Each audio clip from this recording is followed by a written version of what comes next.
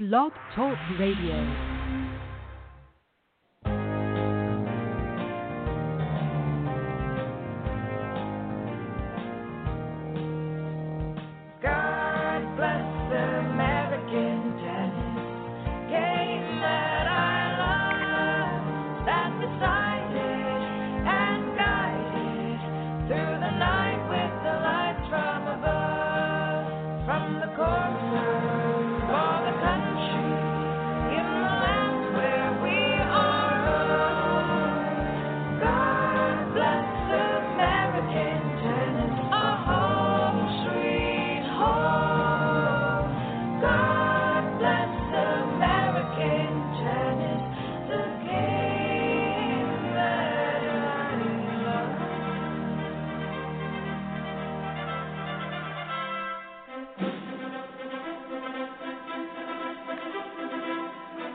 Ladies and gentlemen, let's get ready to be inspired!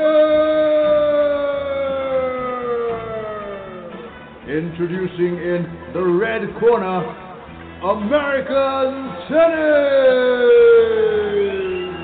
And introducing in the blue corner, your host for American Tennis, Mr. Chuck Kriese!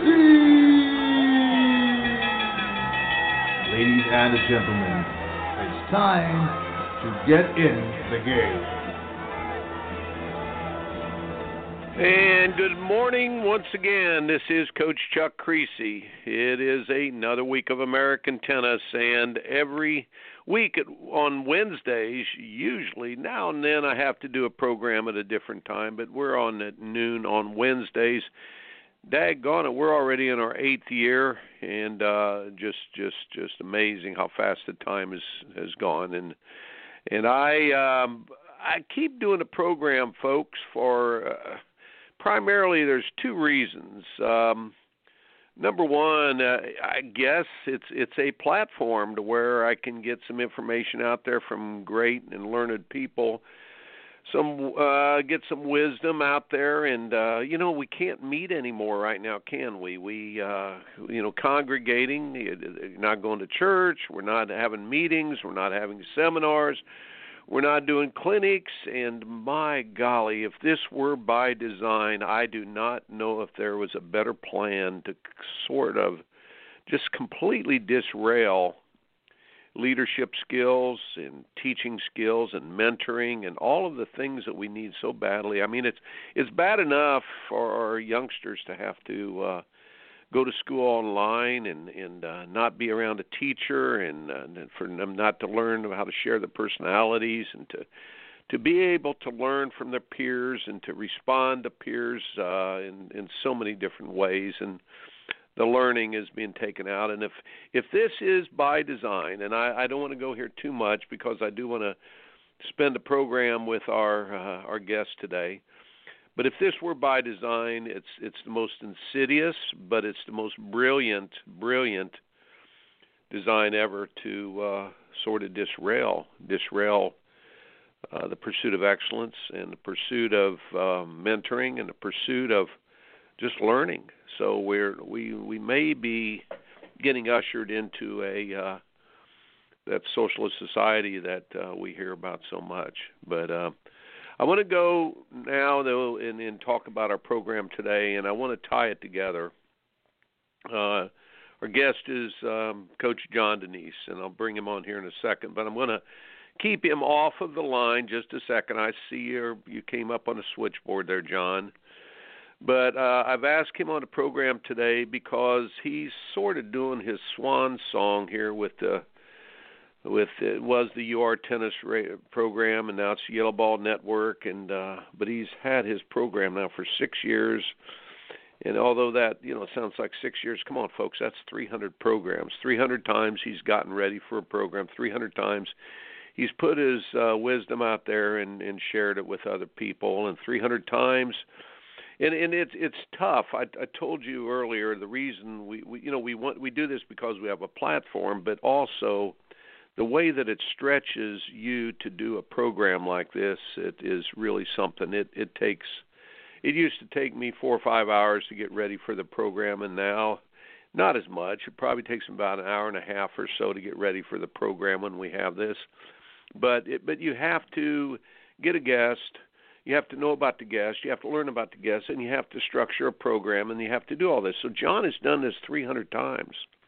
But this is going to be an interesting program. And John, hang on. I'm going to get you on here in a second, but I've got to read his accomplishments. Now, I want to and listen. I'm going to tie this together, but I'm going to end by asking, what in the heck, John, were you thinking, getting involved in so much of this stuff?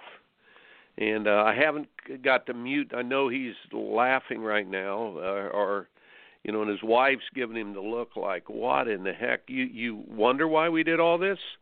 You wonder why I did all this? And it wasn't for prosperity, but I want to talk about John's posterity more than his prosperity and the rich life that he has given to other people.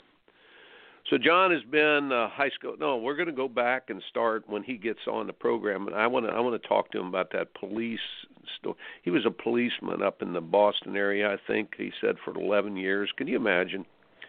And then he got into high school coaching, and came to Florida, and he ended up being associate executive director and president, tennis training coordinator, in so many things for the whole state of Texas and in the high school, the Florida High School Tennis Coaches Association. And the greatest accomplishment, of course, he has, and as you get older, folks, you will understand this, but they have 5 children. One son, John, I think John Jr., and John, by the way, I haven't talked much about your son. He used to play against a lot of our Clemson players, but nothing but a fine human being. And then the 9 grandchildren, 3 great-grandchildren, those are the crowns of your life. That's your posterity, your number one primary posterity. But he's coached 55 years, folks. Listen, 55 years. That's 18,000 days, 18,000 practices. Basketball. Started as a basketball coach after his police days. Then he, of course, as basketball, anybody who's in basketball, your coach probably told you start playing tennis in the summer times. That's how I got into it. But John did that, and then he went into tennis, of course, and the game intrigued him, and he spent 30-plus years, more than 30 years ago, he took the test and became a PTR pro and a USPTA pro, and he did all the things you need to do and we needed to do as athletes and as players and as coaches, and we wanted to learn as much as we can. We wanted to learn more than the certification would allow us. Now, look, John, he is recognized all over the country, not just from his radio program, but he's been a speaker. He's spoke at the National High School Coaches Association. He's done all these things. He's at the Professional Tennis Registry. By the way, the PTR, the thing that Dennis Vandermeer started, has helped hundreds and hundreds of people from all over the world. So he's been very much aware of that. But, the other point is he started a tennis school, business and personal development programs. But then as a high school coach, more than 20 years, he's had things written about him, but he's twice now been into the Hall of Fame, and of course to Florida, and then the National High School Tennis Coaches Hall of Fame. And so, I'm going on and on and on here about him, but I want, before he does his swan song, and we'll get him on here in a second, I want to pump as much sunshine as I can his way. And the intro I put here, Coach John Denise is saying goodbye this month to his tennis audiences. American Tennis pays tribute to his 6 years of service on the UR Tennis Network and as the Yellow Ball Network. But John, thank you to you as a wonderful teacher, coach, mentor in so many lives. Your life of service is admired. It's highlighted by many, many things here. Now, I'm going to miss a few things, John, and please apologize, but your bio is so long that daggone it, we're just reading stuff, and stuff becomes fluff, and then makes you look, in the end, like a cream puff, if that's all you're going for is the stuff. But we're going to make the differential here and talk about it, the difference between fluff and just stuff and being a cream puff. How do you like that for rhyming, John? I got you on the air now. Is that pretty good? Is that very good? Very good. All right. I'm not going to put you on here for another minute or second or two. I want to make a point here. Okay, folks. Nowadays we have a participation trophy society. Nowadays we champion the weak. So we end up weakening the real champions by championing the weak. So much harm is done when you give fake accolades and just fluff stuff. Fluff stuff to cream puffs, it makes our society very untough. How's that? I'm stretching the rhymes there today. But we have Facebook. Everybody's a hero on Facebook. And so what happens is that you put so much fluff out there, and I don't want to do it. I really want to talk about your true accolades, John, and that's the teaching. And that's the teaching and the thing. And I want to go through that journey with you. I want you to explain the journey of a teacher, the journey of a coach, the journey and the what goes into that life of a coach and everything.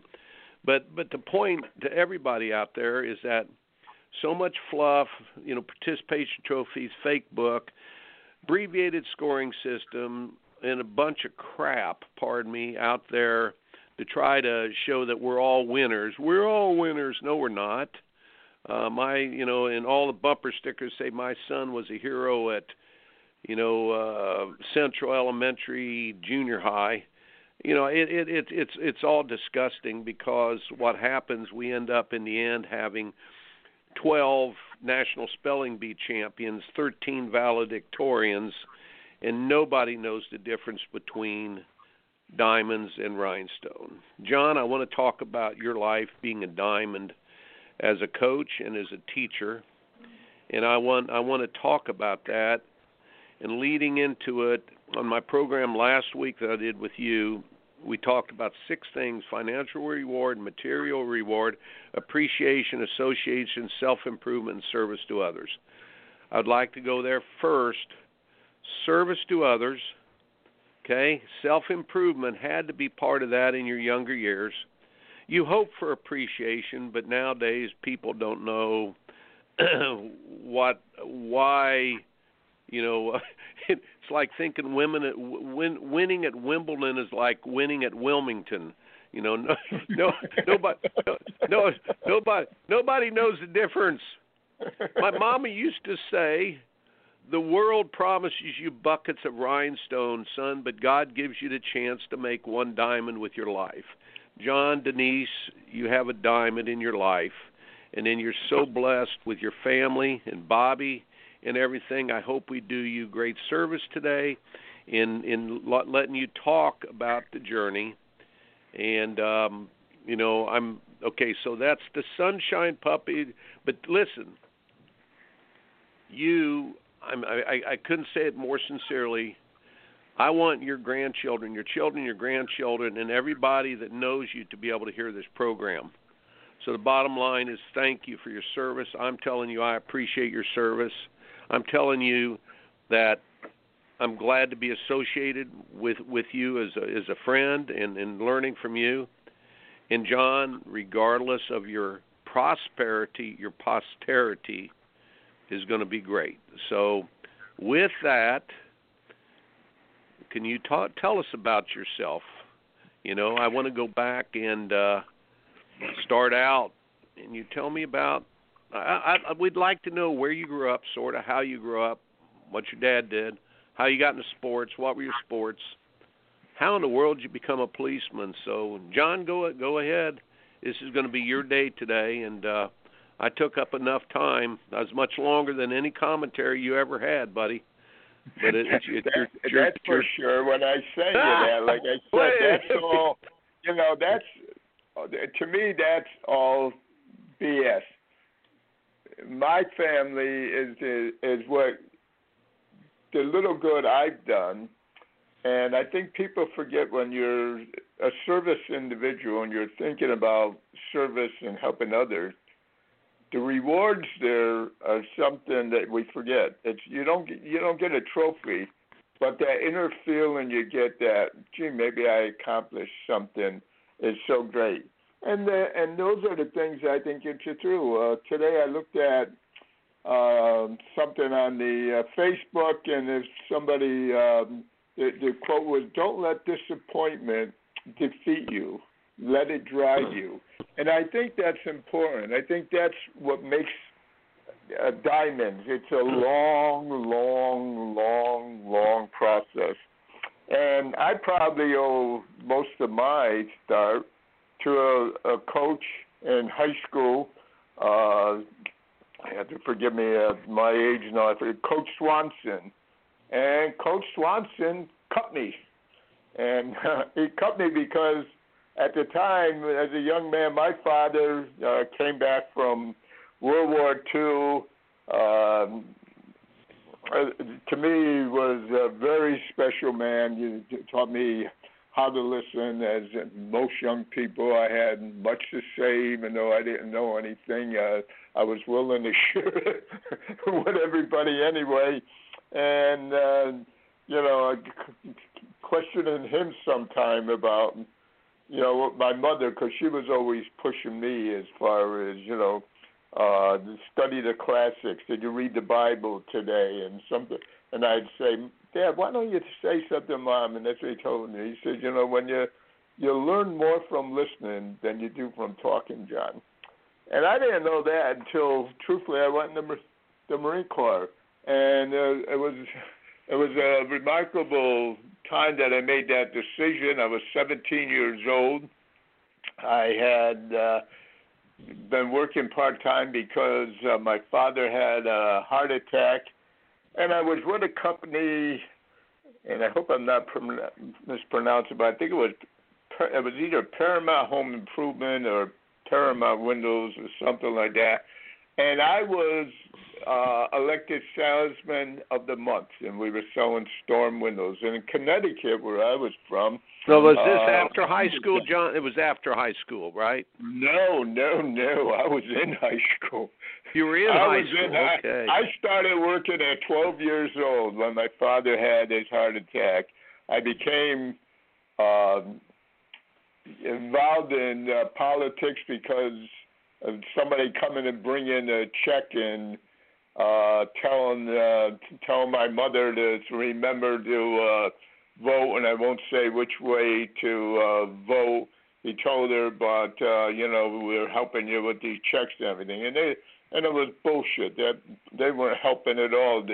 He was a veteran. He got out of the service, and the government was helping him get started. He went from working his ass off to they decided he was going to be an accountant. So anyway, I'm getting that there, I went to football practice, and as soon as I got there on the same day, I figured, well, I'm going to have more time to practice now. And Coach Swanson, who I love dearly, and I thanked him 100 times over the years, told me he was cutting me, and I didn't understand it. You just weren't good enough, right? In those days, you just hey, we're not keeping you around. You're just not good enough, right? I had a similar situation. So did Michael Jordan, by the way. You know that. But go ahead. So I decided, well, I'm going to go in the Marine Corps, and I'm going to show these people, how good I am, and so I joined the Marine Corps, and I went through boot camp and discovered I was a very ordinary person. There was nothing special about me at all, and but the Marine Corps got me involved in coaching.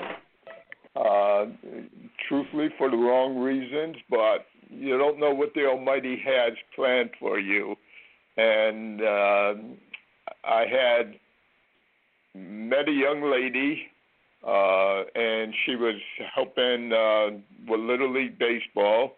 And I never played anything beyond Little League Baseball, but I saw some obvious things she was doing wrong. And in those days, more importantly, she was very attractive. And I said, So I decided to help her. And this better be Bobby. This better be Bobby, okay? Or you're going to catch hell. Catch heck. Unfortunately, it wasn't. And in my younger days, I was a different person, and which I was too dumb to realize. She was an admiral's daughter, and the admiral was smart enough to realize that we were in two different worlds. But she had in the Hawaii paper. This was when I think I was still 18 at the time. And there was a piece in there about me helping their coach. So I sent that home to my mother in a short thing because I never liked to write long letters because my mother would always write back to me, and she would correct my grammar and my spelling, and that would be a big part of the letter that she sent. So I figured this time I'm just going to send that. So she did, and she wound up in the Danbury News Time, which was our local paper. Her March son in the Marine Corps, and helping coach in Hawaii.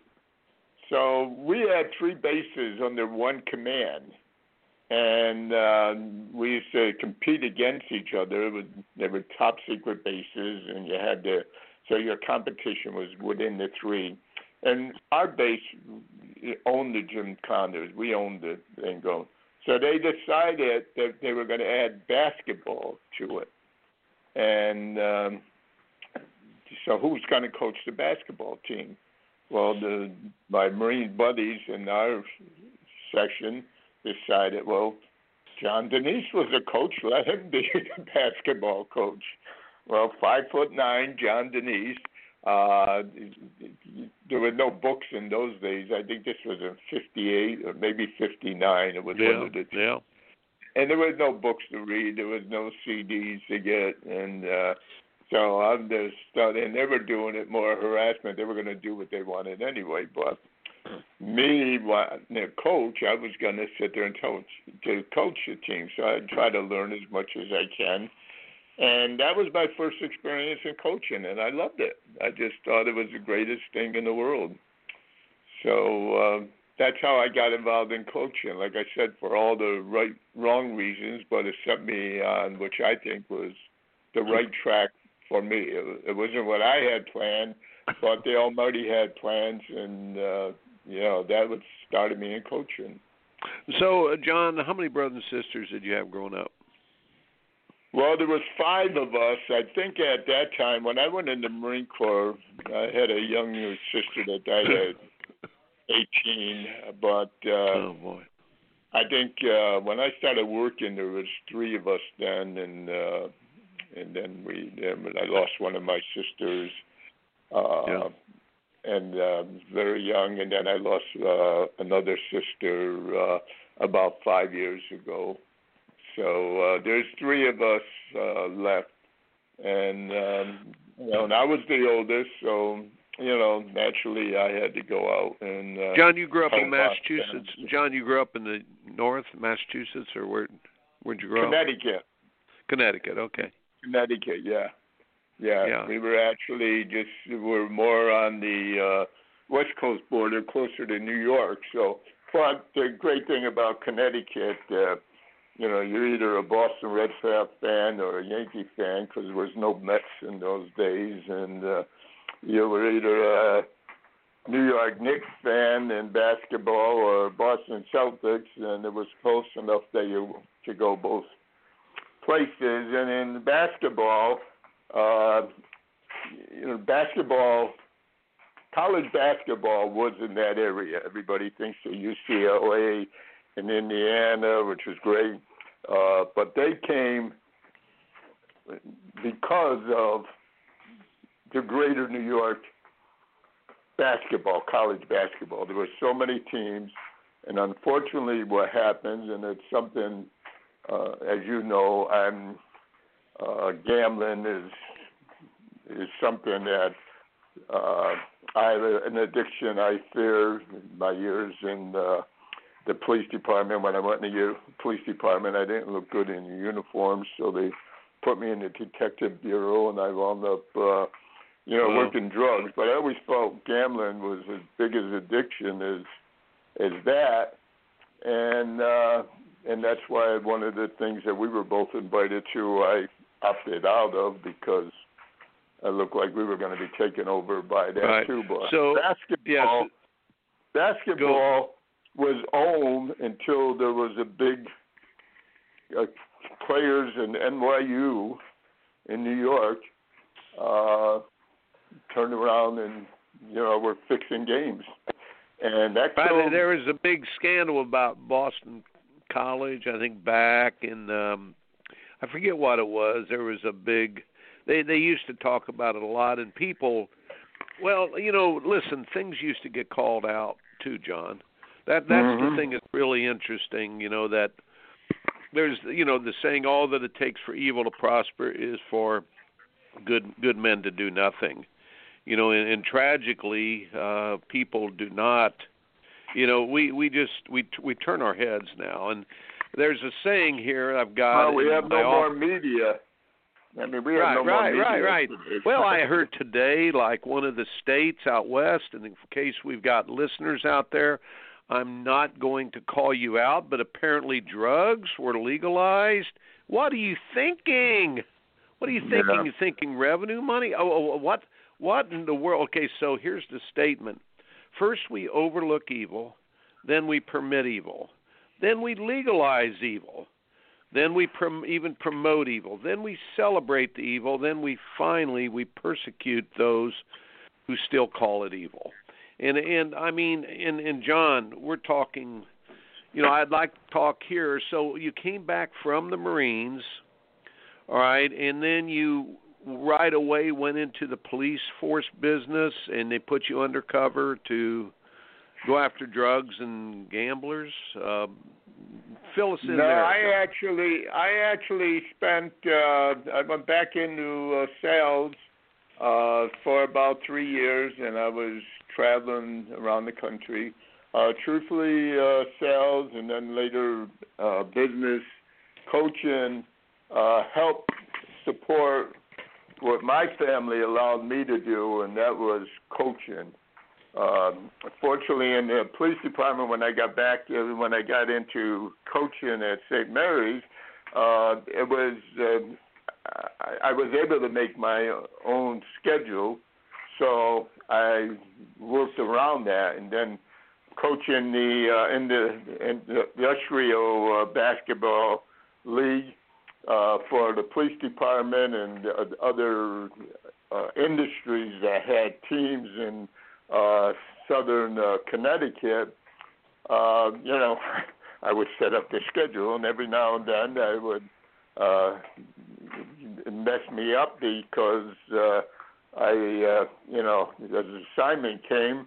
But I had a good assistant coach, and I was a player coach, but I was not one of the stars on the team, and I was pretty good at picking the stars on the team, so we did pretty good.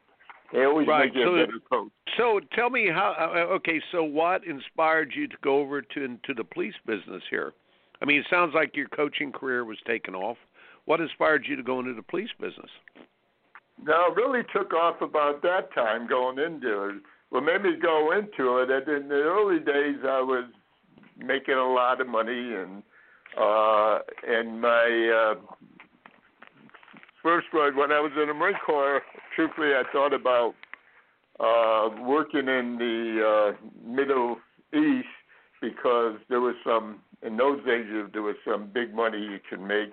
And my first wife, Ann, who died, she called me up one day, and I was in Philadelphia getting ready to go to North Carolina on a speaking thing for a program we were running, and she asked me if I could stay home instead of going back on Monday. So I said, yeah, why? And she says, I set up an appointment with Chief Carlo. I said, Chief Carlo? Who's Chief Carlo? Well, he's the police chief in Bethel, which is the next community. And remember how you were going to go in law enforcement in the Middle East? And I said, yeah. And she says, well, we have a son now, and I think you ought to be home, and could you at least talk to him? So the next thing you know, I was on the police department. So that's why I said it wasn't, I could tell you how smart I was, but I wasn't that smart when I was younger, and I'm still not that smart. John, one thing about your I hate to say your generation, you're not that much older than me, but you came up with the Beach Boys in the 50s pretty much. You were a teenager when I was, a little bit younger than you, but the bottom line, there's something I want to point out, and then I want to move on and talk about tennis and your coaching tennis and things so we can. I'm not going to do a commercial today. I can talk through something if you need a rest period, but I'm not going to do one. I want to make sure we get to do a good job on his. John, what has happened in our society is no one understands the process of failing. You said let disappointment, don't let it defeat you, let it inspire you.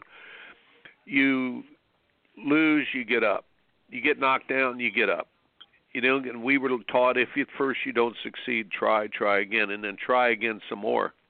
Now, and even in the late 80s, it was getting to a place I used to give talks and say, if at first you don't succeed, you change the channel or you try something else. And therefore, the whole pursuit of failing and then getting up, then failing, then getting up, then failing and getting up, that builds fortitude. It builds endurance. But here's the number one thing, John. You can still talk with respect and I don't want to say piety, but a reverence.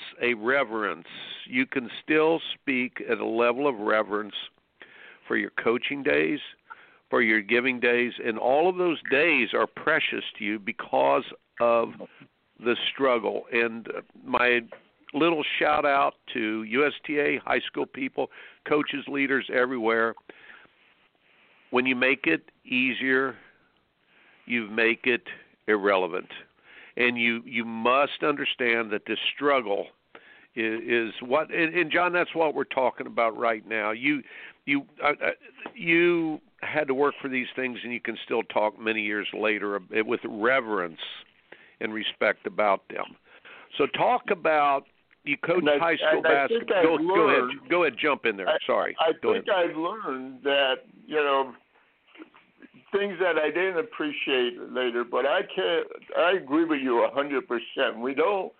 I think we interpret love as making things easier. Sometimes love is telling people, you're just not working hard enough at this. And my mother, she would tell me at times, and like I said in the Marine Corps, I used to sometimes dread having to get a letter because if I didn't respond to it, and then I'd have to sit down and think about what I was saying.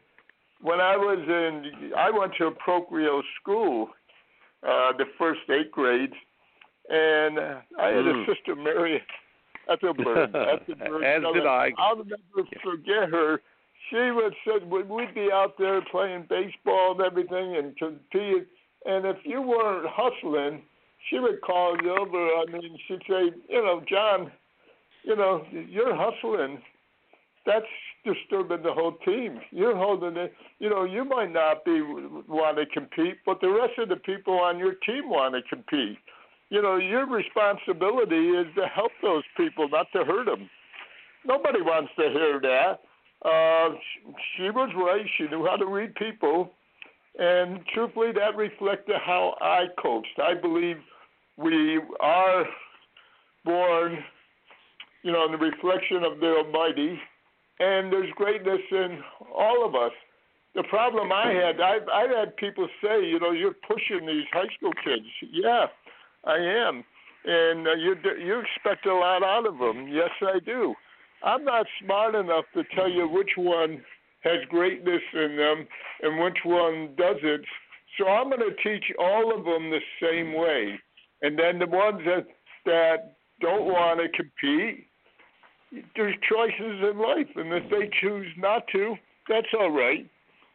You know, I'm like you. I had no cut before the USTA had a no cut program, but I also had parent-player meetings 3 months prior to the start of official practice. I actually got turned in, and someone said, "Well, he's breaking the rules." No, I'm not teaching. I don't have the tennis racket. I don't have the balls. But just think about that. You're breaking rules that you work too hard. Just Right. think of the insidiousness of that. Don't dare outwork somebody. You know, it's all right to be smarter than your hound dog. You don't want to have to outrun them. Oh, it's just terrible. It is just terrible. How are we going to be smarter than them if we're not allowed to think no more? And I know I don't want to beat a dead horse. I've talked about it. Some people say too much. But when we're teaching to exams and how to pass the next exam, rather than teaching the subject matter and learning to love that subject or at least know that subject, it's too easy to criticize the kids and say, boy, what were they thinking of? Well, maybe they're not thinking because they haven't been taught how to think. They've been taught how to pass tests. And, well, let me get off of that. I know I beat that. Well, we're on the same. Once we're on the same wavelength there, and we'll keep coming back to that. But let's move on to your high school coaching and then your first teams and what you did there. And so go ahead. Well, I think I had an advantage because, again, you learn from your mistakes. And, you know, when my son started the John Denise School of Tennis and asked me to, you know, join him, I started doing the youngest kids there. And the teams that we had and going through that there. And really, I think that's the worst place to start. I know now, but, you know, at that time, because that's when we started breaking levels down, you know, beginners, advanced beginners, intermediates, everything, because you can't present the same facts to everybody. Matter of fact, one of the first ones is, I don't know if you remember Robert Kowalczyk. He was one of our local people. He's more an official now than he was a national collegiate clay court champion. Kid that just worked and worked. Him and Marty Fish were buddies. Marty Fish was a funny guy. He would sit there and tell me, "Coach, you know, at the end of practice, as you know, I talk a lot, and I'd be a little long range, and Coach surface up. Kowalczyk you'd have to throw out of there." But he was gave me one of the first lessons when he was about 7 or 8 years old, because I was doing a beginner class and teaching something, I forgot what it was now. But anyway, Robert says, "No, Coach, that's the house, son. It's done this way here." And so you got into tennis. You were late. You were an athlete. You were a basketball player. You'd had all this experience, and then you got into tennis, and it sort of mesmerized you and hooked you, and you just wanted to know more about it. So, how long after you got into tennis were you able to get a high school coaching job? Oh, that came about 10 years later. I was president of the PTR Florida section at that time, and I don't know if you remember, but the big push was don't let your kid play high school tennis because, you know, the colleges won't look at him and nobody will want him or her. And as the president of the PTR, I thought I was doing a good thing is saying, you know, no, everybody's not going to be a college player. Everybody's not going to be a pro. Let's, you know, we need to sit there and have these kids play high school tennis. Now we're hearing the same thing in college tennis, sadly. But I had the athletic director was a new school opening up, Sebastian High School, and Coach Stutsky, one of the great educators, I believe, and talking to him, and he says, well, why don't you put your mouth where your money is? And I said, what do you mean? And he said, well, I think you got that backwards, John. Money where mouth, mouth where money. You know, my friend Randy Blumendahl, you know what he always said? I don't jump in there. You just make me laugh, though, because Randy Blumendahl always says, I hit the head on the nail. I go, no, Randy, you don't hit your head on the nail. You hit your nail on the head. You know what I mean? So anyhow, you know, put your mouth. Okay. Anyhow, go ahead. That just jumped in my head. Sorry, John. So he taught me. He said, "Well, I get involved and take over to high school." And of course, I started the first year doing volunteer with that because I wasn't a teacher. I had to get a teacher's certificate. There was. You know, quite frankly, he was not a union person. The unions didn't like the idea of having real tennis pro rather than a teacher. So that's what happened. So I said, well, if you're willing to put you up, I said, but I have to, you know, teach the way I believe, and I don't believe in, you know, letting kids get away with murder, discipline and everything. And he was the greatest guy in the world. He says, I want to know what you're doing before. He said, the odds of me telling you can't do nothing are probably close to zero because I know when that happens, you're gone. And I said, yeah. But he says, I have to know. And is excellence, the pursuit of excellence gone? John, you know, I mean, everything comes back to your pursuit of excellence and still, you know, and staying with the task, still going after it, your pursuit of excellence. Have we lost this? Is there anywhere at all? Look, we see some things that inspire us, but for the most part, I'm very uninspired with most sports. Now, have we lost the pursuit of excellence in our country, John, or do you think it's just hidden? I think we have a combination of giving too many trophies, a combination of, you know, trying to set standards, being told what to do instead of showing what to do and helping people do it. And I don't think making anything easier helps. And I have biases, I admit.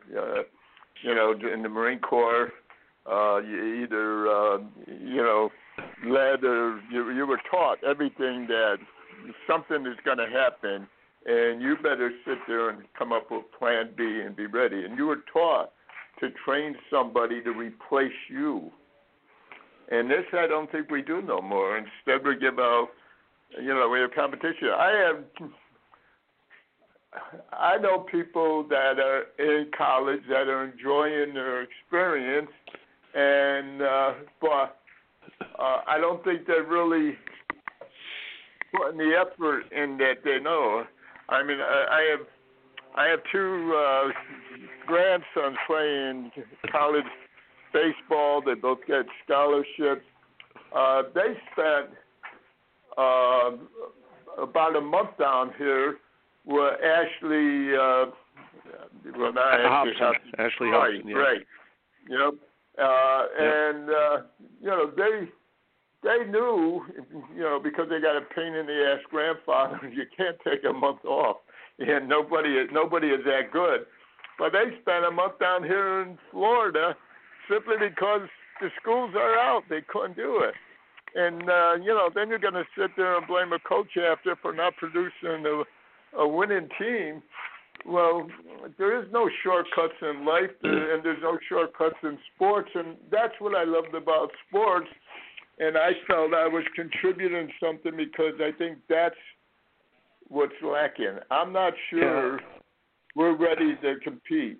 And I don't like the idea of my own bias is turning everything over to big tech because, you know, I think that presents a problem. You know. Yeah, these big tech could even be these academies, these factories, a place where you go in there and you become a product of that factory, and everybody thinks they talk about a pathway. I've always said it's not a pathway. It's got to be a highway, an expressway, a freeway, not just a pathway. But the bottom line on that is you cannot second-hand teach motivation. Every person must make the journey. And the one thing that is true is that you must have pain before you have an ability to have courage. The only way you become brave is to fail and then to get up and try again. You know, that's how you must fail in order to have courage. So we have promoted everything so much to the marketing people, have made people say, I want because you got it. I want that because you got, I deserve this, I deserve that. We don't deserve anything. Nothing. The first thing our parents taught us was life was not fair, free, or equal. Equity is what we work for. That's a free, equal opportunity, but it is not equal. You're not equal to me. I'm not equal to you. Equity, yes. We're different. God made us different. Fair, free, everyone pays a price. And guess what? It's not fair that some people just have more or have less. That's just life. That's just life. But you better take where you're at. So my question to you is okay, where do we go from here? I don't think it can happen through our organizations. The ITA, look, the USTA, no. That's a bureaucracy, and God bless you guys at the USTA for the work you do, but you got a workbook there on how to do this stuff, and that ain't it, folks. That ain't it.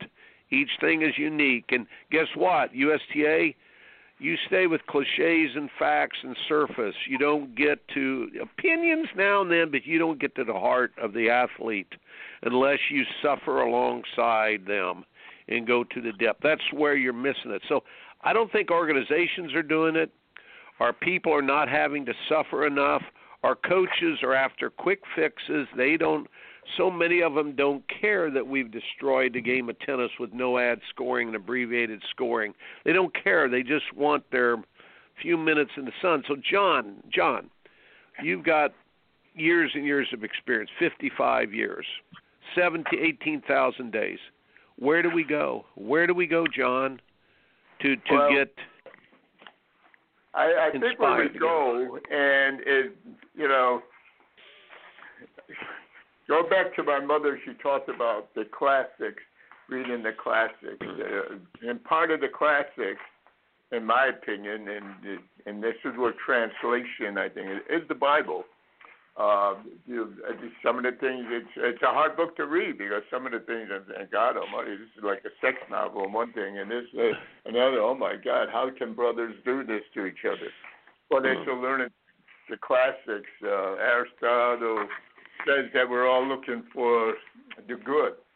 If we're doing that, I think the misinterpretation is, and this is why I thought that high school was a good place, but I don't think we sit there and understand what, and a lot of coaches and a lot of places talk about trust and love. I think we have a misinterpretation of those words. Trust is not making the person feel good all the time. Love is not, making them feel good. Trust and love is being truthful, telling the person you're not working hard enough sometimes, or making a co-captain. I have a co-captain, a young lady, I won't mention her name today. She's doing something, making good money, doing something I don't like, but she never was a starter for me, but she was one of my co-captains because she contributed all the time and she worked hard. And when I used to write things, I'd always put a quote down, and I sit there and say, what does this mean? You had to sign it. And then at the end of practice, I said, okay, what does that mean to you?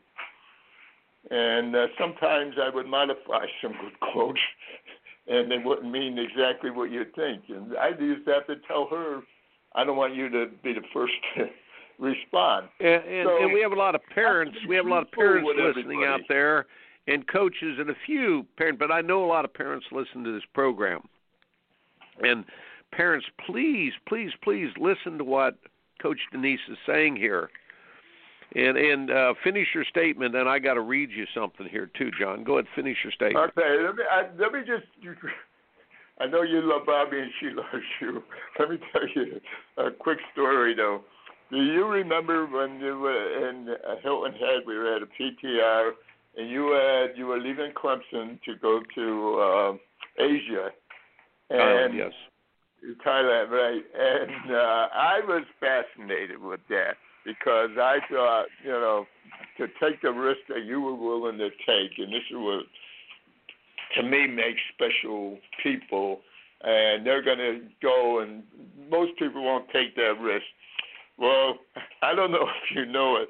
You were being polite. We were out by the indoor court. You just got through speaking, giving a class out there, and Bobby's walking up behind you, and you're saying, Coach, you ought to come there with me.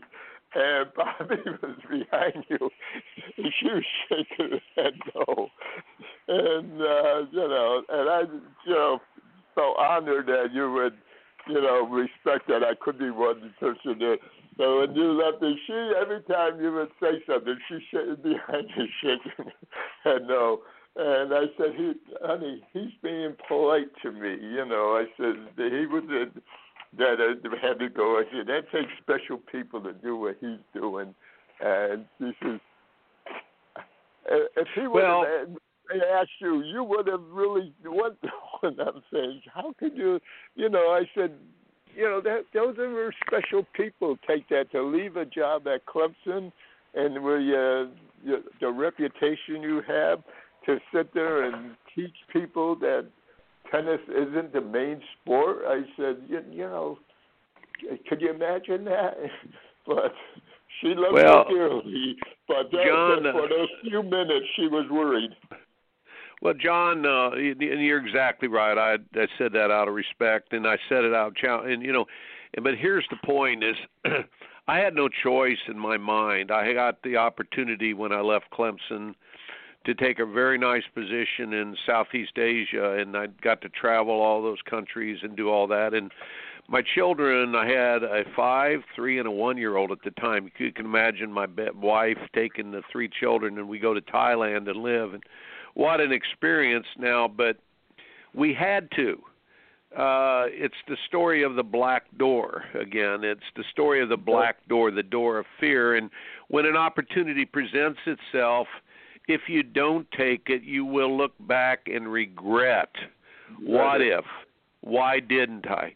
In looking back on it, it was an experience. I'm not saying it changed, it was an experience of a lifetime.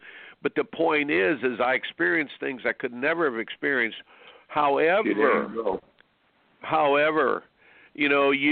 there comes a place in life where you have to find where you are. Completely, John, just at peace with where you are and what you're doing. And, we all try to get to that place, with our lives. And, you find your place. And it's not that I haven't found my place, but, when you've got to go when you're young. Young people out there, you got to go. Roots and wings, parents, you got to kick them out and have them go do these things, because God did not mean for us to just go hide away and things like that. So, yeah, that was a big challenge. But so John, with you and the journey you've had with so many people, again, I keep saying posterity over prosperity. Tell me if this is similar with you. I coached team sports because there's a quote that says, "No prize won for self can compare to the great feeling of accomplishment and pride that is shared in victory with those who suffered side by side for a common cause." Now that's a powerful statement because it says suffered side by side for a common cause, and then to accomplish that. Now here's what we're missing, and I want to get back. We've got about 6-7 minutes here, but I want to get back and have you solve the problem for us. Talk to the parents, talk to the kids, talk to the coaches out there. But making things easier, easier does not make them better. Easy to pick up becomes easy to put down. We must challenge our youngsters, so could you elaborate on that a little bit, and leave us with some wisdom here? Well, I don't know how much wisdom I can give you, Joe. I mean, one of the great things about doing this broadcast is that, once a month, you were there, and Alan Fox once a month, and then I was blessed to be able to bring people on with a lot more wisdom than me. So this is a little awkward, but I couldn't agree more. I think the worst thing we can do is to make things easier for you. To grow, you have to challenge. Just like you have to challenge your muscles to grow and get stronger, you have to challenge your mind, and that means more reading. That doesn't mean getting the test answers. That means studying for the subject. And I think that, when we're worried about getting a raise, means that a percentage of our students have to have a certain grade. Then we're not doing teaching no more. We're doing it's a certain hunger. It's a certain hunger they need to have. So go. I'm sorry, John. Go ahead.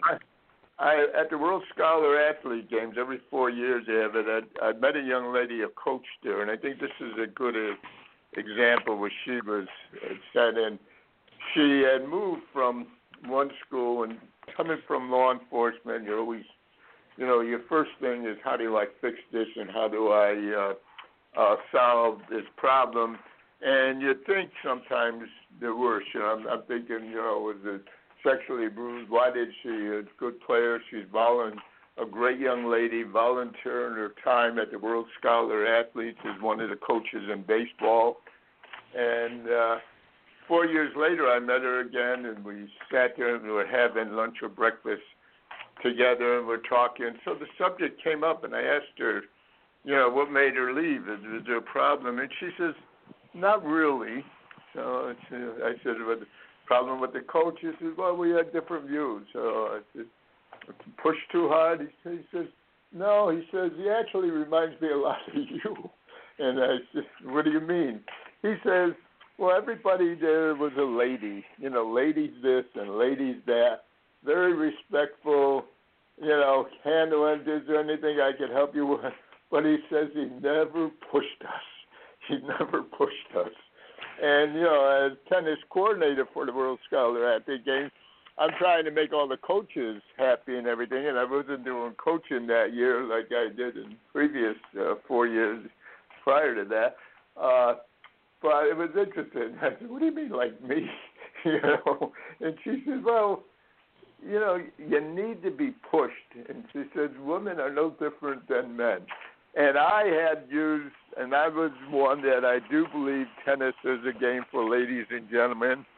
And in talking, I always use that phrase. But what she didn't know about me was that I did push. So she understood. But you expect excellence. That's the point. Right. You expected excellence. And John, I always have told players, never have I had a player come back in my 47 years of coaching and say, you worked us too hard. But 100% of the time they'll come back and say, why didn't you see more in us? Yesterday I sent a text. My son right now is playing baseball, and he's trying to make a jump from the elementary school ranks to the high school ranks. And his coach put him on the bench the other day. And so I sent the coach a text that said, Coach, thank you for delivering the message to my son that is the tough message and the one needed instead of the soft stuff that only makes my son just feel good. Thank you for the tough love coaching and the jerking his butt when he was needed, the jerking his butt out when it was needed. That is the only way that kids can learn sometimes at this level. His character's good, and he will not quit, and he'll turn the bad into good as he grows. Thank you, Coach, for your work. All right, parents, you're hearing me? The message Coach Denise has brought. Everything about this is that comfort bears no fruit.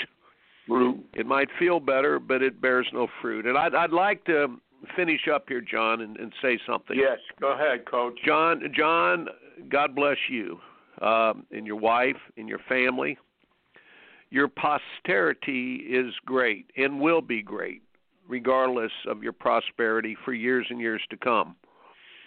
We are grateful. I am grateful. Everybody who has played for you is grateful for the wisdom that you've passed on.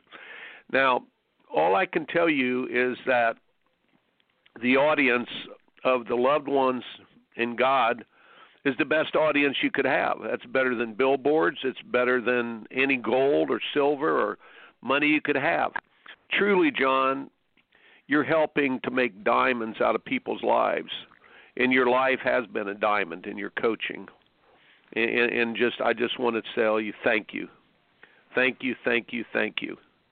And God bless you, John, and stay. I'm gonna stay on you, by the way, to stay in the hunt. I'm my nickname is Stir Stick. No, it's more Stir Paddle. The preacher told me one time.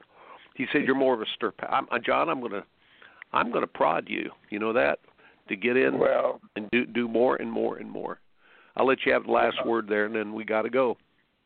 Well, I'm not planning to disappear, and I'll be in contact. Matter of fact, maybe we're planning to be in Hilton Head the week after Thanksgiving. Maybe I'll get a chance to shoot up and you get to see you. We'll see how our schedules go. Well, it is.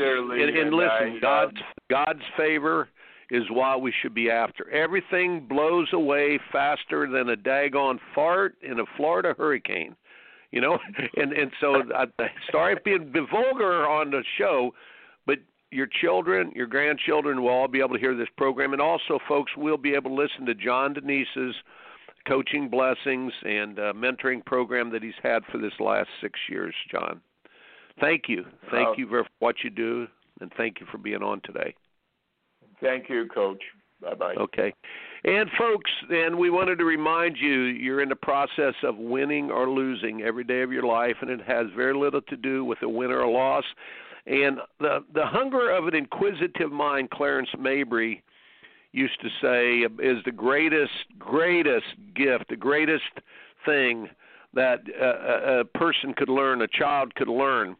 I recently told my players, look, the only free cheese comes in a mousetrap.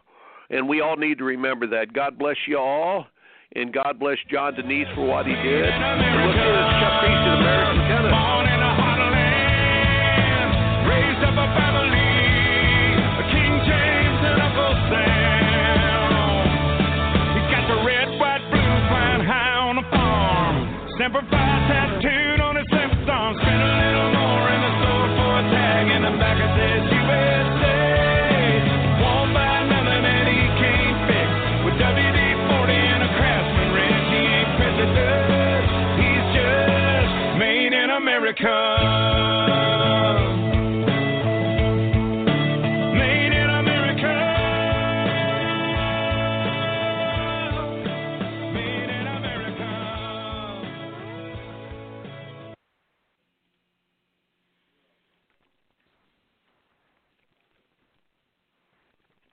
With the Lucky Land Slots, you can get lucky just about anywhere. This is your captain speaking. We've got clear runway and the weather's fine, but we're just going to circle up here a while and get lucky. No, nothing like that. It's just these cash prizes add up quick. So I suggest you sit back, keep your tray table upright, and start getting lucky. Play for free at LuckyLandSlots.com. Are you feeling lucky? No purchase necessary. Void where prohibited by law. 18+ terms and conditions apply. See website for details.